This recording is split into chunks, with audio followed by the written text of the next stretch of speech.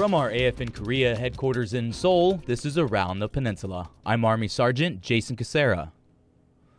For most soldiers, when they win NCO of the quarter, they're given a certificate and maybe even a day off. But as Airman Shannon Ofiara reports, one lucky soldier at Suwon Air Base reached even greater heights with his award. Most soldiers spend their whole careers on the ground, and that would be just fine for one NCO of the quarter who is petrified of heights. But he put those fears behind him when the 13th Fighter Squadron asked Sergeant Carl Matagolai from the 3-2 Air Defense Artillery Battalion to suit up and get an even closer look from the back seat of an F-16 on an incentive flight. When we first started, I was sitting in there, everybody was waving. I was like, what did I get myself into? What did I get myself into?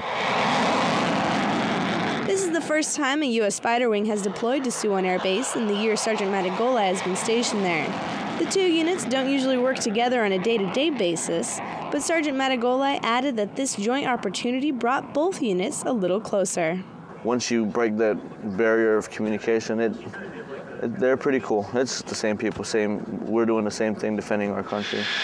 Flying over Suwon Air Base and seeing his Patriot battery below gave Sergeant Matagolai a new perspective of the capabilities of the joint force. Senior Airman Shannon Ofiara, Suwon Air Base, Korea.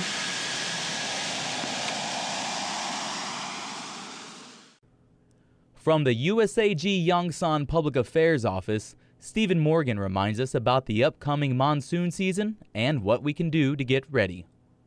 Garrison officials are increasing awareness of the monsoon season, a rainy season in Asia when heavy rains and strong winds can cause severe impact on Army installations in Korea. The monsoon season typically begins in June and can last as long as 2 months, but intense rainfall occurs in July and August when heavy rains account for more than 50% of Korea's annual rainfall. If the situation warrants, the garrison may increase the flood condition, or FloodCon, to warn the community of flood hazards. For Yongsan Public Affairs, I'm Stephen Morgan.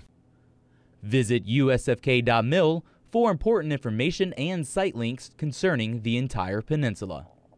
That's it for this edition of Around the Peninsula. For information on what's going on around Korea, tune in to AFN Eagle and Thunder AM, or log on to afnkorea.net.